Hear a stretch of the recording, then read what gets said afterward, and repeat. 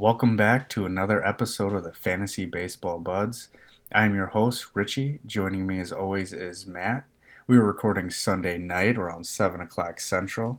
Matt, how are you doing? A little disappointed, man. I finally got burned. Feel like this week by rostering so many prospects in our dynasty league. As we've talked about before, we don't have the largest bench space, and as it currently sits this week, I'm rostering Dominguez, Riley Green, O'Neill Cruz, Corbin Carroll, with a couple guys like Mackenzie Gore that are kind of unusable with my roster. So I kind of lump Gore into that prospect stashing and end up losing what looks like by about a point. Nimmo got a base hit, so it's up to 3 points now. So not as hard to swallow, but I did have to start Seiyu Suzuki this week, who did not play. And again, man, Dynasty League, sometimes you got to make some sacrifices, and this week it was definitely a loss. And that's tough because on our last podcast we did talk about Keegan Thompson as a viable sparb as well as Mm. Jeffrey Springs, and one of those panned out, one of them did not. I ended up on the better end of the spectrum with Jeffrey Springs, but you decided to go ahead and stream Keegan Thompson on a double start. Didn't go too well. He only ended up with 3 and 2/3 over those two starts, giving up 10 earned runs and got you what appears to be -7 some points. So that I'm going to attribute is the downfall here rather than the prospects. Would you agree? Yeah, I mean, it's a combination, right? Like if I were to swap out Suzuki, say Riley Green's up, I win this week, right? But I got cute. I have Valdez on the bench. Valdez has had a string of quality starts, and I was thinking to myself, hey, you know what? Valdez's string's eventually going to end. His pitch count has been a little bit higher in the last few starts. Is actually his previous start to this week. I think he only threw 86 pitches, but did have that complete game before that. So I was like, let's get cute. Let's start Keegan Thompson. Keegan Thompson, you suck. Flat out going to say it. And it's frustrating too because this week I sent you his baseball savant and I was like, oh, look how great he is. Look how much of the red there is. Well, that's a underlying misleading information there. Just isn't good. He's just not flat out good. So Well, we kind of expected it going into the Yankees game. I knew he was going to get blown up in today's start, but it was the yeah, Baltimore the start Baltimore that game. really, Um, really surprised me on that one. So I don't know what happened. Maybe he's tipping his pitches. We'll have to find out. But either way, what is exciting is you and I get to play each other for the first time starting next week. Although I do feel you have the edge on me as you have three double starts and I have zero. Would you agree? Do yeah, you feel pretty good about this one? I mean, I feel pretty good, but I would say in comparison to years past, I feel really good because I finally have a couple bats that actually do something. I have Aaron Judge and Jordan Alvarez this year, both top five in WOBA, top five in ISO, top five in power. Like I'm confident because I actually have guys that show up on a weekly basis. But definitely both of our teams are kind of in flux here. You've decided to sell off some of your more expensive assets for more controllable, cheaper pieces in the current standing. Frankie Montas being one of those. And I think it'll be interesting to see how your team performs against me without some of the heavy hitters that you've had in the past. And So, so yeah, since we're kind of, I'm going to say you have the lead with these double starts. Let's say they account for 40, 50, 50 points. I think I'm going to lose to you, but I think I will lose by less than 40 points. I mean, I would hope so. If you don't lose by if you lose by more than 40, I'm expecting like Monday or Tuesday morning to wake up to half your team traded. Well, that could happen Just an either way. absolute catastrophe. Acuna's gone, Scherzer's gone, Montas is gone, Kirby's gone, and you're just you're rostering a bunch of kids from AAA here, and you're like, all right, I got to rebuild. It's time. So with everything said, what how much do you project yourself beating me by? I mean, I'll just go ahead and project where I think my statistical numbers will be next week. I'd say I score probably 345 next week, and your team without any double starts, I'd say like 320. Okay, so you're projecting to beat me by about 20. Yeah, I'd say about 20. Okay. I was gonna make a bet that I would lose by less than 40 and see if you would Mm, take the bet on yeah. you See, beating me by more than 40. I'm not being roped into that one, sir. Yeah, so we'll pass on that. All right, enough about our league. Let's hop into what we're doing today. We'll go over some major league news and notes as well as some minor league news and notes. We'll talk a little bit about some risers, and then we'll kind of go and reflect on what's been going on, what we thought was going to happen at the beginning of the season, and where it stands today. Some players we were right and wrong about. We each have a couple, and then kind of where we went wrong with our starting pitching rankings, who rose, who fell. So, Matt, let's just jump right into it. We'll start off with a horrible tragedy for the baseball world, and that is Walker Buehler has suffered a flexor strain in his throwing arm. He will be out 6 to 8 weeks, and that's without even throwing. So it looks like we're going to have him out at least until the middle of September. This takes us almost all the way through the fantasy baseball season. Devastating blow to his owners. But the thing is, who is going to fill his void? There is rumors that it could be Bobby Miller. Andrew Heaney is currently rehabbing in Double A. They did promote a prospect, Mitch Grove, I believe it was, but he is known as a reliever, so I think he just added depth. What do you think happens to this Dodger rotation? I think it's patchwork until Dustin May comes back, and I think it could be a filler of Bobby Miller. I think obviously Heaney steps back into that rotation. He was performing extremely well before, obviously going on the shelf. But you have arms coming, right? I talked about Dustin May. Dustin May is obviously going to be limited. There's going to have to be some guarantee that that control is also back, right? He's going to have to work his way into that job again, which I don't think should be too much of an issue. It's just about repetition for him. He has the talent. He has the upside as a top two in a rotation kind of pitcher with that velocity, that cutter, and that off speed there. I do think Bobby Miller has a great pedigree in the minor leagues. I like what I've seen. I think there's a lot of Walker Buehler-esque in him. I just don't know that he's ready to make that jump fully quite yet. But I think with the patchwork that you have with those three players, the Dodgers as a team are going to be fine. And from a fantasy perspective, we might be right back in that frustrating standpoint come August where you have two or three guys that are rostered throughout leagues and you're just frustrated because they're not consistently getting a start every fifth or sixth day. That's kind of what I expect from this Dodgers team now. Yeah, I completely agree that it's going to be mix and match, and who knows what will happen. But for those of you who do have him, you can change your team name to Bueller's Year Off, courtesy of Matt. So a new team name that will work wonders. It's nice, isn't it? I do like it. I do like it. That was It very was clever of you. we were talking crap last night at work because we have a lot of Dodger fans out here in Las Vegas, and one of the girls came by the service well, and she was like, "Oh, are you talking about Ferris Bueller?" And we were like, "No," and I was like, "It's more like Bueller's Year Off," and we kind of laughed, the guys, because we're nerdy, right?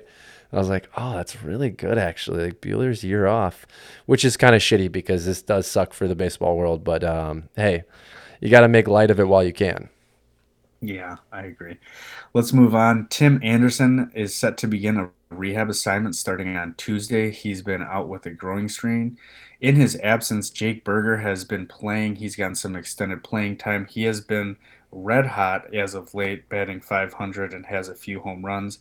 I actually picked him up as he is third base, and I am struggling, so I will take anything with a beat.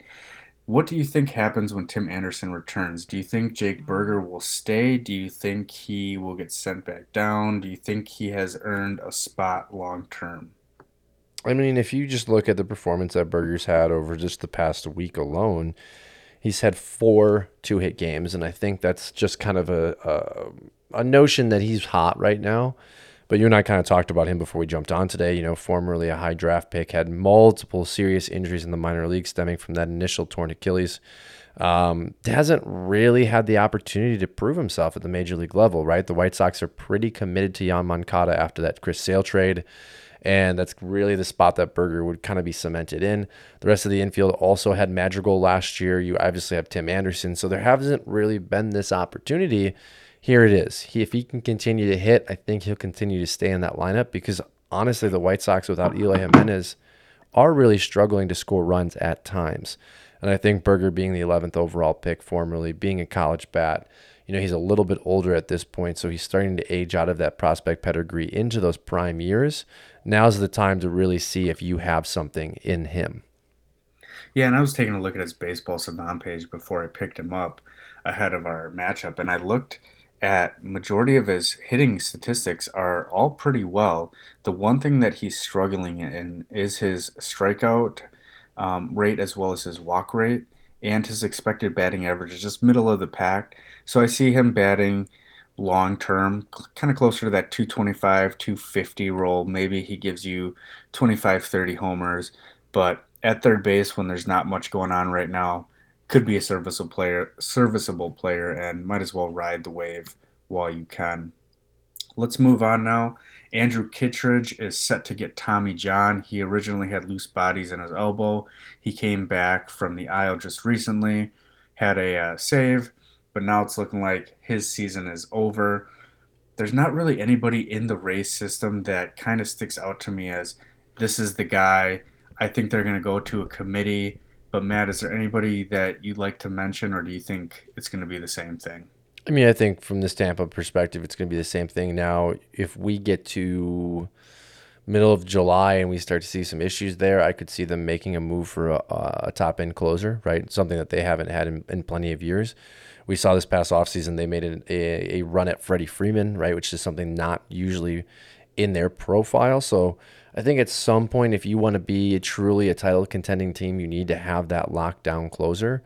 And they've had a lot of great players come through that organization in just the last 2 or 3 years that have that closer ability. They just didn't really settle on a guy. And for them to finally settle on Kittredge in a way, it kind of sucks because I feel like he had the least amount of talent out of all these guys. But yeah, I feel like it's going to be mix and match. And I wouldn't play the closer carousel with these guys at all, in all honesty. No, neither would I. Steven Strasburg returned from the IL.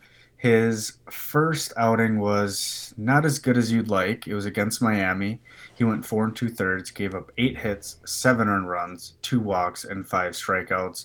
He was returning from thoracic outlet syndrome, and his velocity was down. His fastball was only sitting right around 90, 91, which is not good. This is a pitcher who has dealt with injuries throughout his career.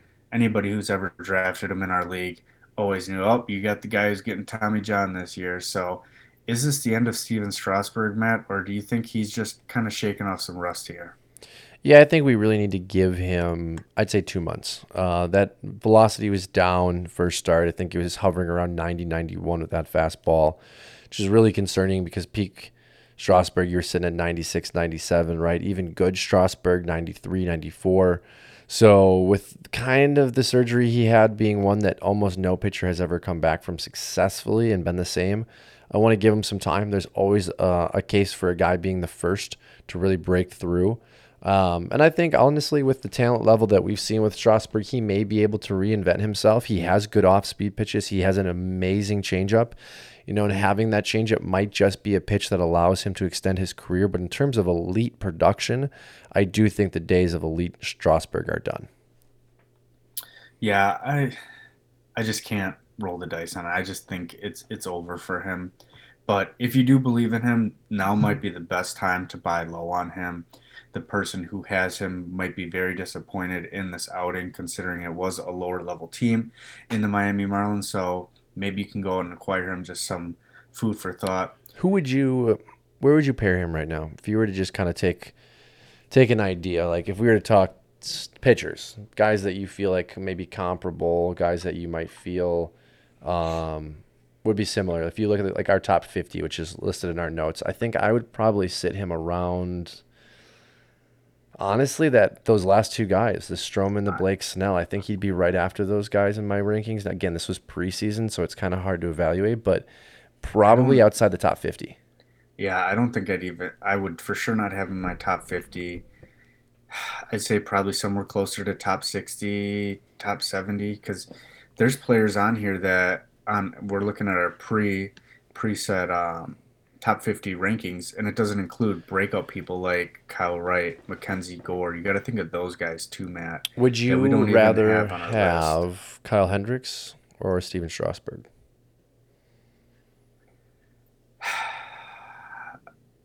Probably Kyle Hendricks, just for the Really? simple fact of I know he doesn't have the injury concern, doesn't have the decreased velocity. Okay.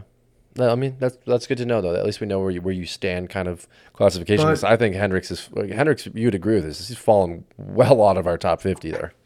Oh, absolutely. He's sporting a 5.22 ERA right now, Hmm. and he doesn't have the strikeout potential. I do think Strasburg has a higher ceiling than Kyle Hendricks, but I think Kyle Hendricks has a higher floor. But And at that, don't you want the higher ceiling at this point in the season? yeah, but to wait, like you said, you want to give it 2 months. We're already in the middle of June.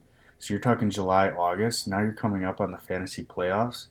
At that time, with everything going on, is that something you really want to wait around for? But are you even able to start Hendricks at this point? I kind of if you look at this from a perspective of like Hendricks is already getting you negative value, what would it hurt to take a risk on a guy like Strasburg, Well, and I who guess that's the thing is like I personally I wouldn't want Hendricks, so maybe Strasburg isn't rosterable at mm, this current moment unless it's a deep league outside of top 12. okay. I mean, if you have the room, you have to, because if he somehow figures it out, I think he can get back into that top 50, top 40 starting pitchers, but I just don't see it with the injury risk and his age. Yeah, I mean, but again, you said it perfectly, right? You're talking about strikeouts and whether you're playing in categories or you're playing in points. We'll just say a classification of a guy like Zach Davies or Hendricks, right? Like, you're not going to get strikeouts. They're going to give up 4 or 5 runs. They're not on good teams, so you're not going to get a win. You look at Strasburg, and it's like, okay, like if he can go out and give you 5 innings in 8 Ks, right? Give up even 4 runs. Like that to me is X amount of more value than what the guys in that same tier can give me. So I think I have to place him above them, even if he's going to give me a game where he goes 3 and gives up 7, because I think there's more counting stats all around for him. So let me ask you this, just looking at our league, probably the best starting pitcher right now has been on and off of teams. Madison Bumgarner, sporting a 3.5 ERA, gets anywhere between 4 and 7 strikeouts, has gone 5 to 7 innings each of his last 6 and 7 starts. Would you rather have Madison Bumgarner or Steven Strasburg? Okay, I'm gonna do this from a perspective of not with my team. Okay, I'm just gonna say like, well, I'll pretend that I'm thinking about this from a neutral perspective of a balanced team or a lower tier team. Um, I'm taking Strasburg, and it's not even close. I would also take Strasburg. Yeah, because again, like The I ceiling's higher. and honestly, you can drop him if he's terrible and you can go get a different guy. Or there's one player on your roster that you can drop and go get a guy like a Spriggs, or a Thompson. Oh, wait, just kidding. You know what I mean? Like you can find a way to just hold on, but I just feel like Strasburg has, at this point, he has a higher ceiling than almost anybody on this waiver wire outside of some of these prospects that we're going to talk about in a little bit. You know what I mean? Like it's kind of a graveyard in a lot of leagues. Yeah. I don't want to get caught up on Strasburg any longer. Let's move on. Corey Knebel has been feeling tightness in his shoulder. That could be a reason why he's been struggling. Is there anything you are concerned about with Corey Knebel? He hasn't been healthy in years, like the idea that he's going to make it through an entire season is kind of ridiculous to me. Like he gets a full-time job finally and like, here we are. I think it was a mistake in the entire parameter of the Phillies general manager deciding that he was going to be the closer. Like, sure, he was great with Milwaukee and he had some really high upside with the Dodgers, but I just I think this is ultimately the usage. All right. Jack Flaherty is set to start his third rehab.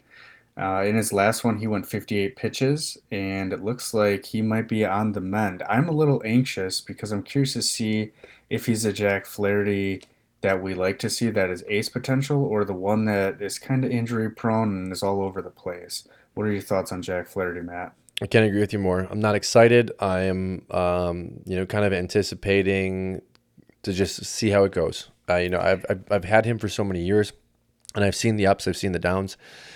You said it best. He has been injury ridden, and at this point, if he can come back and just be a pitcher at first, I'll be happy, and we'll kind of really monitor it and see how it goes. Yeah, absolutely. We both have stakes. I have him in my categories league. You have him in our dynasty league. So we both have stocks in this guy. Moving on, Tyler Stevenson, catcher for the Cincinnati Reds. is going to be out at least 4 weeks with a broken hand after, I believe it was a foul tip that hit him in his hand. So that's no good. But on the flip side, Gabriel Moreno was called up yesterday, so it could be a potential replacement for you. Matt, what are your two thoughts on these guys? Yeah, I mean, I like Moreno a lot. He was a guy I rostered last year with the anticipation that he might be called up. He did incur an injury last year. Power has not been there in the minor leagues this year. We're talking about a kid that is a very, very good line drive hitter, good contact ball player. It's actually funny though. You picked up the guy that I would actually encourage our listeners to pick up if it's still at all possible, which is Alejandro Kirk, which we have so famously talked about preseason, which you were not really bought into, which I was Hey, whoa, don't get ahead of yourself. We'll kind be of talking about him upset. shortly. We'll be talking about him shortly. So But I think Moreno might be in and out of the lineup with Kirk there. Who is the third catcher they have on this team? I know that Zach Collins, you're thinking Zach of. Collins. Yes, yes, yes, yes. They have a plethora there. So DH is an opportunity, but Alejandro Kirk obviously hitting well, hitting over 300. I think again the waiver wire right now also has a lot of opportunity in itself. I think teams are going to be dropping Yasmani Grandal pretty soon. You also have the Contreras brother. Is it William Contreras? William Contreras, Yeah, yeah, he's William kind of Contreras. slowed down and kind of lost some playing time recently, but he was hot just a few weeks ago. And did hit a home run. I think it was either today or yesterday. A lot of power. So there's replacement options, right? And Tyler Stevenson's a guy that started off the season pretty slow and then kind of caught fire. So I think you'll be okay with that. Yeah, Gabriel Moreno, as of right now, has gone 1 for 7 with a walk and a run so far. I kind of have a feeling that he's going to struggle a little bit out of the gate here, kind of like what happened with Jose Miranda, maybe a little MJ Melendez here with these guys that come up. They kind of struggle out of the gate, get called back down or get sent back down, and then they come back up. So I think you might see some Zach Collins, Gabriel Moreno going back and forth with Alejandro Kirk taking the catcher and DH duties. I think he gets majority of the playing time here. That's just my initial thoughts and feelings on it. Well, and it's interesting you bring that up. I was kind of thinking about this and pondering this just yesterday in regards to the prospect issues we've had this year. And there's really only one player that doesn't fit this mold, but we're really starting to see the guys with true raw power, the prospects that is, come up and actually stick. Like look at Nolan Gorman. Like he had a great start, has had some ups and downs with the strikeouts. MJ Melendez, it took like a week and a half or 2 weeks for him to find his real groove. But like again, raw power has found his place. He's a usable fantasy player and he's a solid big leaguer. And I think when we look at prospects and their promotions, you really have to identify, do they have that plus plus raw power? Because in the environment they're playing with the ball they're playing, they're going to need to be able to drive the ball naturally, as opposed to Moreno, who's again a line drive hitter. You're probably going to see more of just that average. We have a guy we're going to talk about a little bit later that I'm kind of shocked doesn't have more raw power translating into the fantasy numbers, but that's just who they are. They're line drive hitters, and those balls aren't going out of the ballpark just yet. Yeah, I've noticed that too. You would think that the guys with the hit tools would come out swinging and just translate perfectly, but it seems to be the power guys this year, which is interesting. The last major league news and notes is Joey Votto has come back from the COVID list and seems to have figured out his groove. He has been on fire, and just watching some of the highlights, it looks like he's had like 3 home runs robbed of him in the past week. He had two at um, the Red Sox stadium, as well as one against the Diamondbacks. The center fielder, I'm blanking on his name, robbed him of a one that went high up over the the fence to get it. So Joey Votto looks to be back. Picked him up just in time for our matchup, so we'll see if he can continue to do that. Any thoughts on Votto, Matt? Yeah, I mean, start him while he's hot, right? And I think if you look at his profile last year, he gave about a month and a half, 2 month stretch where he was absolutely torrid. Probably one of the best first basemen, if not the best. And you want to get him and get those productive numbers while you can, because so Joey Votto is at this point in the career. Whether it's a really good start or really bad start, he evens out, but he always has this really long stretch now where you're going to be able to use him. Yeah. Let's move on now to some minor league news. We're going to highlight just 4 players for you guys because we do want to talk about and reflect on our starting pitching rankings. So Corbin Carroll has been on fire in his last 10 games. He's batting 359 with 2 home runs, 9 RBIs, 10 runs, and three doubles for Double A. I think it's only a matter of time before he gets promoted to Triple A, but I think the Diamondbacks are trying to do everything they can to prevent him from rising through the rankings because I think they want to have him come up next year, not this year. I know you have a little different take on that, Matt, but anything you want to say on Corbin Carroll? Yeah, I mean, we know this. I think it's been 2 weeks since we talked about Carroll last, and I agree with you. I do think they are trying to suppress his movement through the system because they want to control that service time, which I think at this point is a mistake. Alec Thomas is already up. These are going to be your two outfielders of the future. Get them up together. Now, I do think Carroll should be in AAA by now. I mean, he's absolutely torching AA. But I have actually an interesting little tidbit of knowledge here for you. So, different podcasts, the 367 Prospect podcast I listened to, notified me of a trade that was made in a Dynasty League. And you're going to find this outlandish. So, Dynasty League, just assume full time keepers, no contracts. An individual traded Corbin Carroll, straight up, just individually, Corbin Carroll, for Hunter Green, Marcelo Meyer, two first round picks from 2023 and 2024. How outrageous is that trade? That seems like a lot for Corbin Carroll, but he is getting a lot of helium right now, and it's looking like he's pretty good. But I think the Hunter Green and Marcelo Meyer in a straight up dynasty context, it would be enough. But Correct. it's the fact that it's the two first round picks in 23 and 24 that gets me. Those are significant value right there. And I think that's overpaying a little bit. Correct. And I think and this was categories leagues. So the categories league. So categories are roto, right? So there's really big time value in a guy that can hit 300 with 20 and 20. And I think that's what Carroll's going to be. I don't necessarily think that power is going to translate immediately. I think that 14 home runs he has in Double A right now is probably exaggeration with the environment and possibly the ball down there. But the guy's going to hit 300. He's probably going to have 10 home runs in his first full season, probably going to steal 20, 25 bags. In categories and rotos, those are really, really, really important numbers. But I think you can find those kinds of numbers with some of the other players that we have coming up, like Riley Green as well. You've got a couple other outfielders that are on their way up that have some talent. Gunnar Henderson for the Orioles, also playing really well, promoted to AAA this past week. There's talent coming with speed, so a lot to give up. Yeah, I would take the side with Hunter Green, Marcelo Meyer, and the Easy. two first round Yeah. picks. Hands down. That the guy who traded away Corbin Carroll, A plus to you. The guy who acquired Corbin Carroll, you get F. an F. Get a fat F. Yeah. Absolutely. Yeah. All right, let's move on to the other big catching prospect, and that is Francisco Alvarez. He has been on fire the last 10 games. He's batting 324 with five home runs, 10 RBIs, 11 runs, four doubles in Double A. I personally think this guy has way more of a higher ceiling than Gabriel Moreno. I think he's a little further behind in his development, but I think it's only a matter of time before he gets up to AAA. I think there is a chance we might see him by the end of the year if he gets moved up to AAA and translates his average and power. But more realistically, we might be seeing him as kind of that catcher who gets a lot of helium at the beginning of spring training, kind of like Joey Bart, kind of like Kybert Ruiz, Dalton Varsho, how they got it this year. Would you agree, Matt? Yeah, absolutely. And it's interesting. We had a manager in our fantasy league that actually made that swap a few weeks ago. They chose to drop Alvarez and pick up Moreno. And at the time, I was like, "Ooh, interesting. I don't like that." I like the raw power from Alvarez. That kind of did the conversation you and I were just having about these guys coming up. The kid has plus raw power. There's no question about it.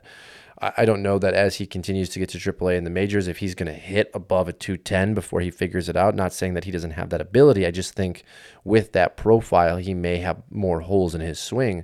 But I also think that's going to keep him in the lineup is that power. And he's 20 years old. I mean, he's a kid still. So I think out of all the prospects outside of probably MJ Melendez, I think I like Alvarez, at least in our format of Dynasty, more, even over Adley Rutschman, as crazy as that sounds. Rutschman struggled, and I think Rutschman can be good, but I just love this plus power. Yeah, especially at the catcher position. I like guys who have the power versus the hit tool. Yep.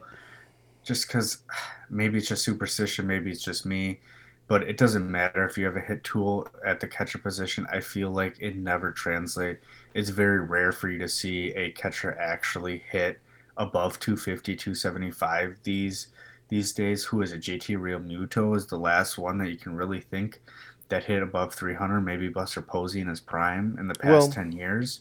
But outside of that, can you think of anybody? I mean, even look at Joe Mauer's profile, and Joe Mauer was coming to the end of his career when we started playing fantasy baseball. But I remembered Mauer not being as valuable as other catchers because he was a 300 hitter that would hit you 10 home runs, right? I think his MVP season, he hit like 25 home runs. Great season, right? Like he hit like 330 with 25 home runs. We'd have to look at the numbers, but usually Mauer was hitting like 10, 15 home runs, and it was like, well, other guys were hitting bombs and driving in runs. Like it was just as productive in your fantasy league, but obviously not in real baseball. So fully agree with you. But then you think of guys like Gary Sanchez when they came up, Mm-hmm. tremendous power. And I remember you picked him up that year, It was and insane. he pretty much rode you to, I don't know if you won the championship that year, but took you through a deep playoff run. I know that for sure. And I don't want to compare Gary Sanchez to Francisco Alvarez, but I kind of get those vibes of when he comes up, I think he's going to hit for power. Yeah, maybe he might only hit 200, 225, like you said, but if he pops you 20, 30 home runs over the course of a half a season, three quarters of a season, that is definitely going to do you wonders. Well, and to that point, right? Like I said, he may have a hole in his swing, but pitchers might also be challenging him, right? He might be getting fastballs, and he might be getting fastballs right where he likes them, much like Gary Sanchez did for that month and a half, where pitchers just didn't understand yet where to pitch Gary, and he's launching home runs one or two every single other game. I could see Alvarez doing that. I think that's a great comp by you. All right, let's move on. Yuri Perez, another starting pitcher for Miami in Double A. He has been on fire lately. He started the season with a 6.23 ERA, but he has now dropped it down to a 3.5 ERA, 3.51 ERA.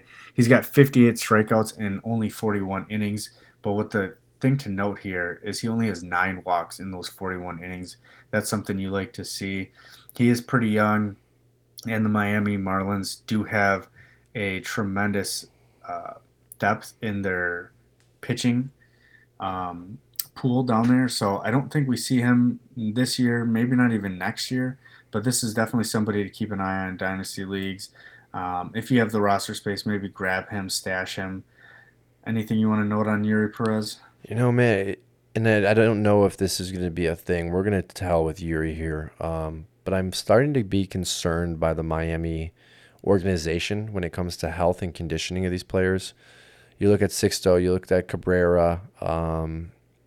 I guess that's really the only two that I can use for evidence here. But these kids, they come up and they're hurt all the time, right? And I want to see what happens with Cabrera over the course of the rest of this season going into next year. I don't know that we're ever going to see Sixto pitch on a regular basis in the major leagues. He might just be an outlier where he's just a guy that's hurt, right? But Well, and then you also got to look at Zach Gallen, who they traded to the Diamondbacks.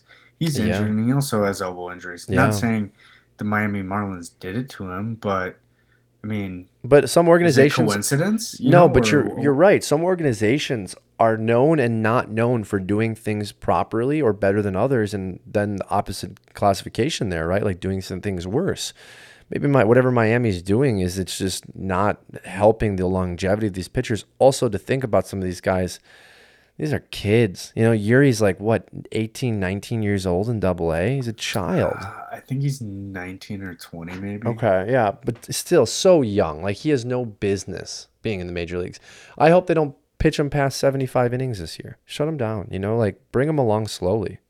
No, they're not going to do it, but we'll see. Let's move on now to the last person. And this is somebody who's caught my eye recently, and that is Spencer Steer. He's a middle infielder for the Minnesota Twins. He's currently at AAA. He started the year out in Double A. He was a third round pick for them. He's been batting 279 since being promoted to AAA. He has 8 home runs since then. He also batted 8 home runs to start in Double A, so he's got 16 total on the year. When he was in Double A, he was batting 307. This is somebody who's kind of rising. He's not in the top 100 picks, but just somebody to note, keep an eye on. I feel like the Minnesota Twins do pretty well with their hitters bringing them up. So if he can continue this trend, I think maybe we could see him as a late call up, or maybe crack the roster next year. I don't know if you know too much about him, Matt, but anything you want to note on Steer?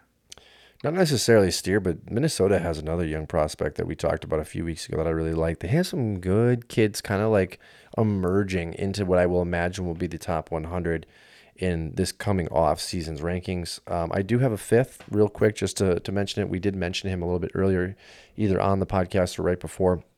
Ken Waldachuk for the Yankees, AAA affiliate, 24 years old. Kid's a lefty. He was featured on MLB Pipeline's Instagram account today. If you're not following, Richie and I follow. Go follow. Kind of cool. Just gives you weekly updates. Sometimes highlights some of the better players. But Ken is out of his mind. I'm gonna read you some numbers, Richie. So 10 games this year, 5-1, 1.44 ERA, 50 innings pitched, 76 strikeouts. Really nice there, K9. Point .9 WHIP. Very good, right? Kid's ready, obviously, for a big league opportunity. Yankees rotation, clearly not an opportunity yet. But this is what's more important. His total minor league career, 43 games, 11-6, 271, 189 innings pitched. Again, 189 innings pitched, 288 strikeouts with a 1.05 WHIP. That's pretty nice. That's Yeah, pretty so nice. if And he's a triple A, right? he's a triple Yeah, A, yeah. yeah, he's a triple A. So I think if there's opportunity, he might be a guy that we'll talk about a little bit later on, on risers. But I think again, it's all about opportunity, right? These kids have to have a chance to pitch in a rotation, and the Yankees rotation right now is pretty strong. And even in our shallow dynasty league, he got snatched up last week, I believe, by one of the teams that is currently in a rebuild. So not the worst addition to his team. No, and you look at Aaron Ashby and what he's been able to do with the Brewers, and I think this is kind of how I'm going to cater my pitching prospects moving forward in dynasty leagues. Just the high strikeout guys. You had Reed Detmers last year. You really liked him. High strikeout guys with one plus plus plus pitch. And I think what I saw from Ken was it looked like a sweeping slider, possibly a curveball. Detmers, if correct me if I'm wrong, it's a curveball, correct? Yeah, and I don't know, was this you I was talking to or was it somebody else? But the reason why I think Reed Detmers did so well with his strikeout rate in the minors is these minor league players don't see curveballs too often. So when they see a plus plus curveball like Reed Detmers, he's going to get a lot of strikeouts. But then when you come up to the majors, yeah, you got a filthy curveball, but everybody in the majors knows how to hit curveballs. And I think that's kind of what lowered his strikeout ability for the majors. But that's just my thoughts. Well, and he also throws a sweeper too, right? He doesn't throw a 12-6. Is that fair? You've seen more starts with Detmers than I have. Yeah, it's not like a complete 12-6, but I wouldn't say it's a sweeper. It's got a little left to right move or right to left movement. Okay, I almost would Um, prefer a 12-6 in the majors. I see more success on the 12-6, especially the hard ones, because the sweepers, you're almost better throwing a slider at this point. You know what I mean? Like the right. slider is the Like it's predominant too strikeout, slow. 100%. And you can see the spin. I think that was a big thing, right? Talked about a lot now is if you can see the stitching, these guys they're just not going to swing at it. They're gonna wait for it to be a meatball. Or even like the other guy, like Julio Urias, he's got that 12-6 curveball. But like pitchers, when they see it, if they catch the curveball at the right time, it's gone. It's a home run. But Hmm. when Julio Urias has it working, he'll strike out 10 guys like Yep. he did today. Yep. Yeah, So because it falls off the table. They have no chance. yeah, yeah, absolutely. All right, let's move on now and reflect on some of our s- starting pitching rankings from the beginning of the year. I think the biggest one here is Shane McClanahan. You had him as a top 30 starting pitcher. I had him as where did I have him? I had him as top 34. He's looking like a top five starting pitcher. The other one that we liked a lot was Justin Verlander. We didn't rank him that high, even though we had very good thoughts on him. I had him as number 26. You had him, and where did you have him? You're gonna have to 13. help me on. You did have him. You were higher up on him. So bravo to you, man. Yeah, but I mean, I'm cautious with this because if you look at Verlander's baseball savant, it's no bueno. I think his FIP's around a 3.4, if I remember correctly, looking last week. So there is some concern, but really, when I looked at the savant, it was what it told me was that hey, this guy may not have the predominantly like juicy stuff he used to, but kind of like Adam Wainwright, he just knows what he's doing out there. He knows how to limit damage. And it's funny, Verlander, especially after you get into the seventh inning with him, he really struggles. Again, today gave up 4 runs. Now, all 4 were unearned because there were a few errors in that inning. But Verlander, again, if you drafted him this year, you're definitely reaping the rewards of a guy that probably was cheaper than he should have been. Yeah, absolutely. I would completely agree. And if Baseball Savant has told us anything, you can't trust it because look at Keegan Thompson, right? Well, and I think I'm very cautious now. Like this is really the first year I've really dove into Savant and Fangraphs and like really started to understand the sabermetrics and there are things at times that you have to read into and have to use like that variable rate, like Verlander's age and his experience. I think it overplays some of the numbers that you're going to see, whereas opposed to Keegan Thompson's kind of the opposite, right? 25-year-old, first real opportunity in the rotation. He has reliever appearances this season, and I was telling you, right, everything's in the red, but it's really deceiving red, and those are things as you start to use these tools that I think you start to see trends and you start to understand how to use them better. Well, the other thing with Baseball Savant is it doesn't tell you, hey, when a guy's on first and second and there's one or two outs and you only have a 1 to 2 run lead, you got the pressure of not giving up. You got the home crowd cheering or booing you. Like they don't add that in there, and there's no way to really quantify that. But I did pull up Keegan Thompson's Baseball Savant, and he's no longer in the red. Everything's in the blue. He's sitting around the 30, 40th percentile. So maybe he was a facade, but he still does have a 91st percentile in his fastball spin, which is good. So I don't know. Maybe you stream him against some juicy matchups. Otherwise, I wouldn't trust him and probably would have spike dropped him just as you did. Yeah, and just kind of looking at a couple of these other guys on the top 50 here. I'm kind of just staring at 1 through like 25 right now. Again, this is preseason. You and I did this, which I should probably redo this in the next coming weeks for our midseason review. But Robbie Ray, I think I bought into the hype there at 15. I've got Charlie Morton at 16, who had a nice 10 strikeout performance this week. But I hate Charlie Morton. I think he's washed. I don't know why I listed him at 16. Jose Barrios at 20. I would have loved to drop him down the list. I just didn't have the balls to do it. Logan Webb at 21, just probably around where he's falling this year. Again, another guy I would have loved to drop farther down. Lance Lynn, we haven't seen yet. There at 23. Luis Castillo at 27, right? Probably can drop him down. But Joe Musgrove is the last one I'll kind of highlight here at 28. That's, I think, the biggest surpriser with Alex Manoah this year in regards to like, they're good, but not as good as they've been. Well, Joe Musgrove has been having a great year so far. So I think he's at, if anything, a riser. I had him at 24. Yeah, but Yeah, if you look at his numbers though, like what he's actually doing, I don't think Joe Musgrove's that good. I think he's good, but is it 7-0 now with like a 1.5 ERA? I mean, you can't deny the results. Correct, but I guess what I'm saying is regression is coming. Oh yeah, I absolutely agree. You can't sustain a 1.5 Correct. ERA It's and a impossible. completely undefeated. Yeah. But I would say from our preseason rankings, Oh I think yeah, are you he's kidding? definitely better than where we had him. Oh, I absolutely. think I think the biggest faller out of this is I had Trevor Rogers at 33. I think he's outside the top 75 now. What do you think? Where you had him exactly at 32 as well. I mean, you have a little more hope for him than I do, but I mean, he's just not the same guy. Yeah, I mean it's hard. Like he played Washington this week, had 5 innings, 2 runs, 5 Ks. But it's Washington, No, you no, know? Like, I understand that. But if you can be useful, I hold hope. You know what I mean? Like if you look at just his last 5 starts, we've got 14 points, -2, 4, 2, 18, 6. Like on a bad team, I'm okay starting Rogers if I'm in a rebuilding dynasty league with the hope that he's going to find his way. But in regards to what we expected preseason at 32, 33, Framber Valdez is sitting there at 33, right behind him in my rankings. And honestly, if I had said to you preseason, I'll give you Framber Valdez for your Rogers, what would you have said? oh, absolutely, hands down, yeah. I Really? was really worried about Trevor Rogers Okay. ever since he got back from his what was it? It was like he was gone at the end of the season on some family leave that was undisclosed. He was gone for about a month. He came back for about 3 to 4 starts, and they weren't great, but they weren't bad. They were like 5, 6 innings. He only had like 2 or 3 strikeouts with like 2 or 3 runs.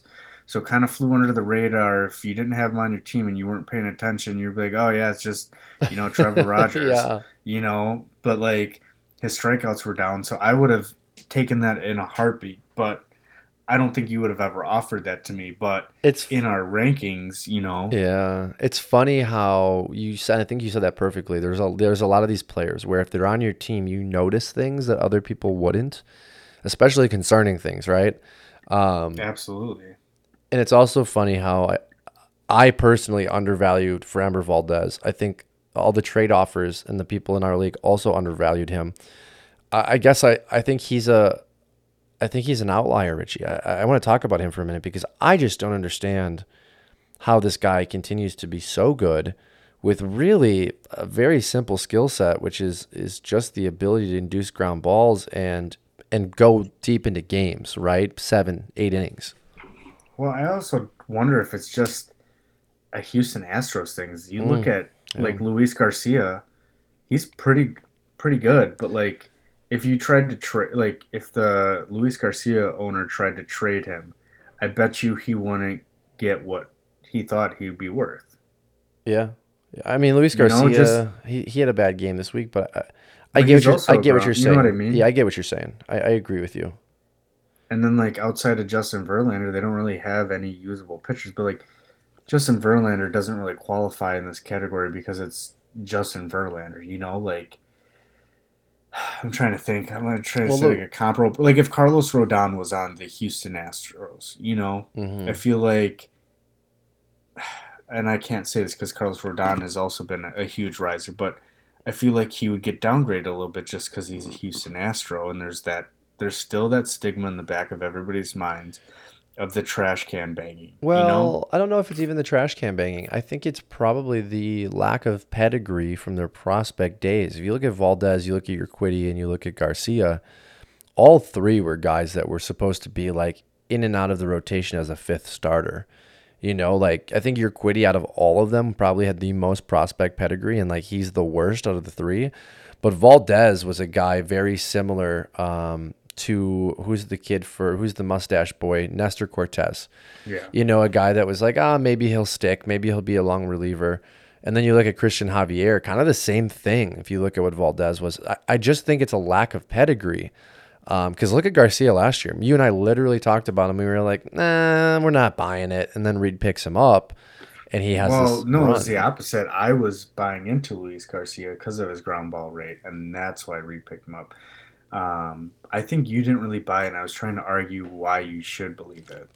Yeah, I should have picked him up so Reed could have him. But again, like, I think this Either way, season, I'm kind of out on Luis Garcia. I think at that 31, I'd actually have him dropping down my rankings.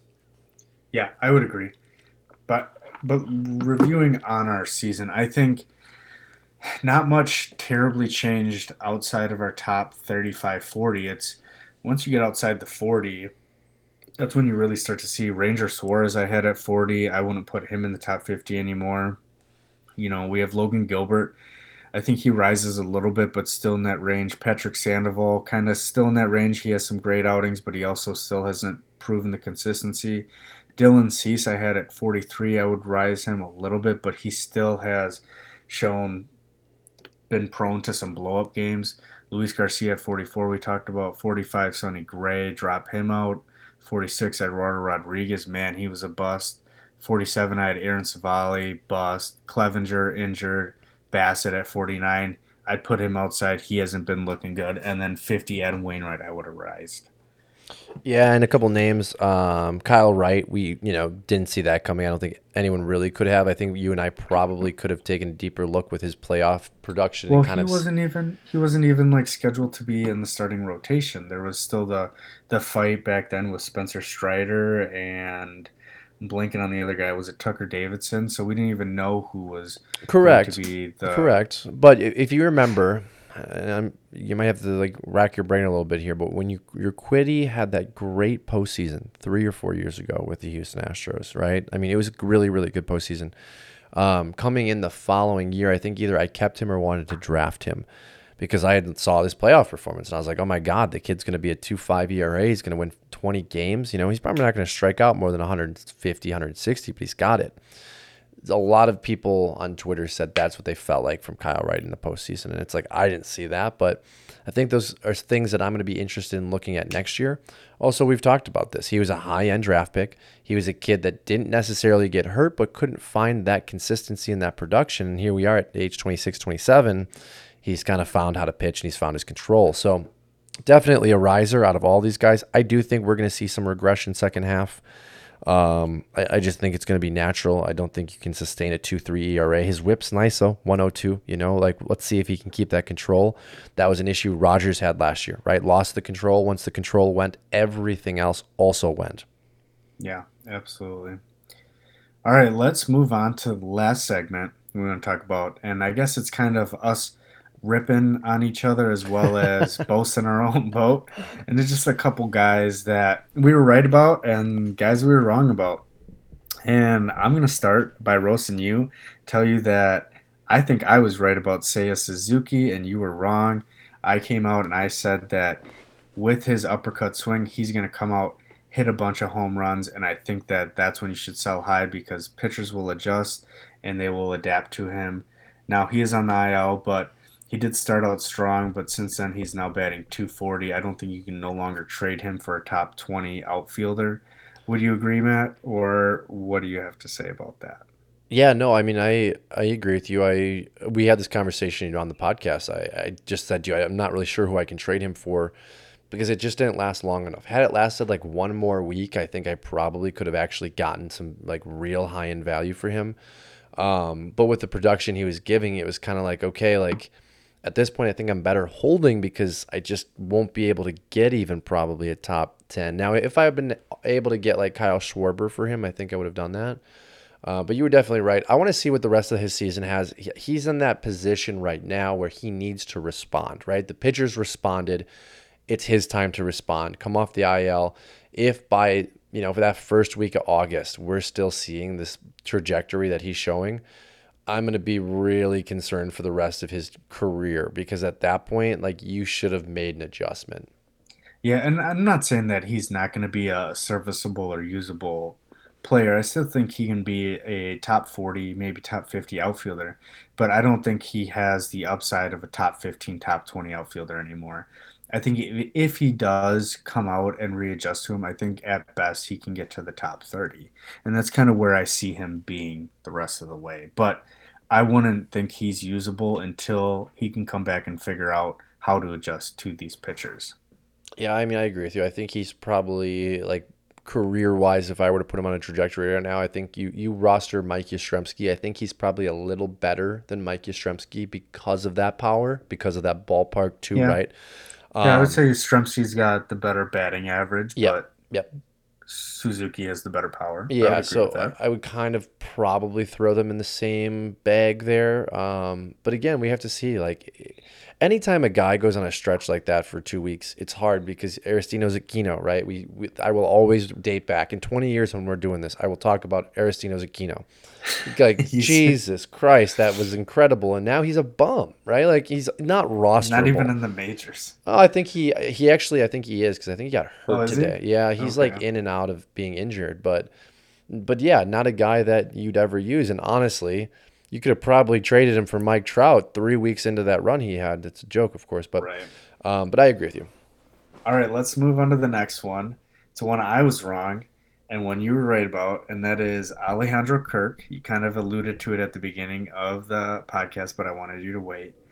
I was wrong on Alejandro Kirk. I don't think I even had him in my top 20s uh, catcher rankings, but you had him, what, top five, top I'm seven, gonna something bang the like drum that? on this one. I'm really proud of this one. I Yeah, think I did yeah, have him you. tops like 7 probably. And dude, I was being bullish. I was like this little pudgy kid. Like I like him. He's As the cool. CBS guys would say, a big beefy baseball boy. Oh, we'll call him a little beefy baseball boy A because he's like little beef because five like eight. 5'3". Yeah. No, I mean he's been great, man. And you picked him up this week because an absolute moron in our league, dropped him. Sorry, Tanner, well, but well, so I'm gonna argue for this guy, but it wasn't the right move. I wouldn't have done it. He's going for a rebuild, so he went and picked up Francisco Alvarez. But you got to ride out Alejandro Kirk, you know. But I'm not gonna blame him. But I would have dropped other persons besides There were him. But plenty of other anyways, players, right? And like, don't get me wrong, I agree with you. Like, I love Alvarez. We had that conversation, but Kirk is he's playing at an elite level right now for a team that should only get better throughout the season with those counting stats. The players around him should get better. well, and you're hoping Alvarez turns into something like Kirk, right? So like, why not just hold on to Kirk? Yes. And I actually was talking to that owner, and he was like, "Yeah, I shouldn't have done that." And I actually traded with that owner for Giancarlo Stanton, and he, in trade talks, jokingly said, "Well, you have to think you're getting Kirk and Stanton because technically I traded him to you." And I was like, "No, Oh, no, yeah, no, it that's doesn't not work how it that way." works. Yeah, that's not how this works. But anyways, speaking of Kirk, I picked him up for $3 in our dynasty league, and you had a $1 bid on him. Another owner had a $1 bid on him, but it wasn't even you two that I was picking him up to spite. I was picking him up to spite the owner who had Tyler Stevenson, and I picked up Kirk because I thought he was going to be going for him, and it just worked out well for me. Now, Matt, if you knew the circumstances or had an inkling, where do you think you would have? Do you think you would have went higher than $3? Do you think, knowing the circumstances, would you have done anything differently, or do you think you still would have won $1, knowing that I probably was going to put a bid in? Well, I mean, this is interesting all around, and I think that the deeper conversation here is, kind of looking at how I constructed my roster right now. I in the draft got Yasmani Grandal for $6. I thought that was a great steal. Wilson Contreras ended up going a little bit later for also $6, which now in hindsight, good lord, I wish I had Wilson Contreras. But I have kind of stuck by Grandal this year and said, okay, like he'll turn it around. Just gotta wait it out. This past week, I finally looked at his baseball savant for the last couple of years, started to identify the fact that Grandal is definitely a second half hitter, but especially last year with his OPS above 1,000, really the end of August and all of September, it was like, okay, I'm going to have to wait a really long time for this. And we've gotten to the point where Alejandro Kirk has finally become what I thought he would. He's probably even better than what I thought he would because of the playing time. I didn't think he'd play this much. And I was like, hey, you know what? This is the time to dump Grandal. I do have MJ Melendez as a safety net who's kind of bouncing between catcher and utility. So, like, Kirk and Melendez would basically be what Melendez and my complete waste of space Grandal is. I don't think I could have gone $5. I think at this point, with the depth that we're starting to have at the catching position, $5 is a little bit much. But ultimately, you made the right call. You blocked another manager who had a desperate need and now has a glaring hole in Gabriel Moreno. Don't get me wrong. I like Moreno. We talked about this, but he's not Melendez. He's not Alvarez. He's not Kirk. Those guys are a different breed right now. And Kirk honestly doesn't have necessarily that power, but he's in 330, right? And he pops a home run when he needs to. And he's hot right now, which is also a reason Mm-hmm. why I'm going to ride the wave, and I'm benching JT Realmuto for Alejandro Kirk next week against you. Nice. Don't know if you knew that or I not, did but know that. I did know that that. I like is that move. so risking it for the biscuit. Mm. And then the last one we have on here is Liam Hendricks. You told the podcast listeners a few weeks ago to get rid of Hendricks before he falls off a cliff. It looks like he's back to normal after his, I don't even remember what he was out for, but he is looking better than ever.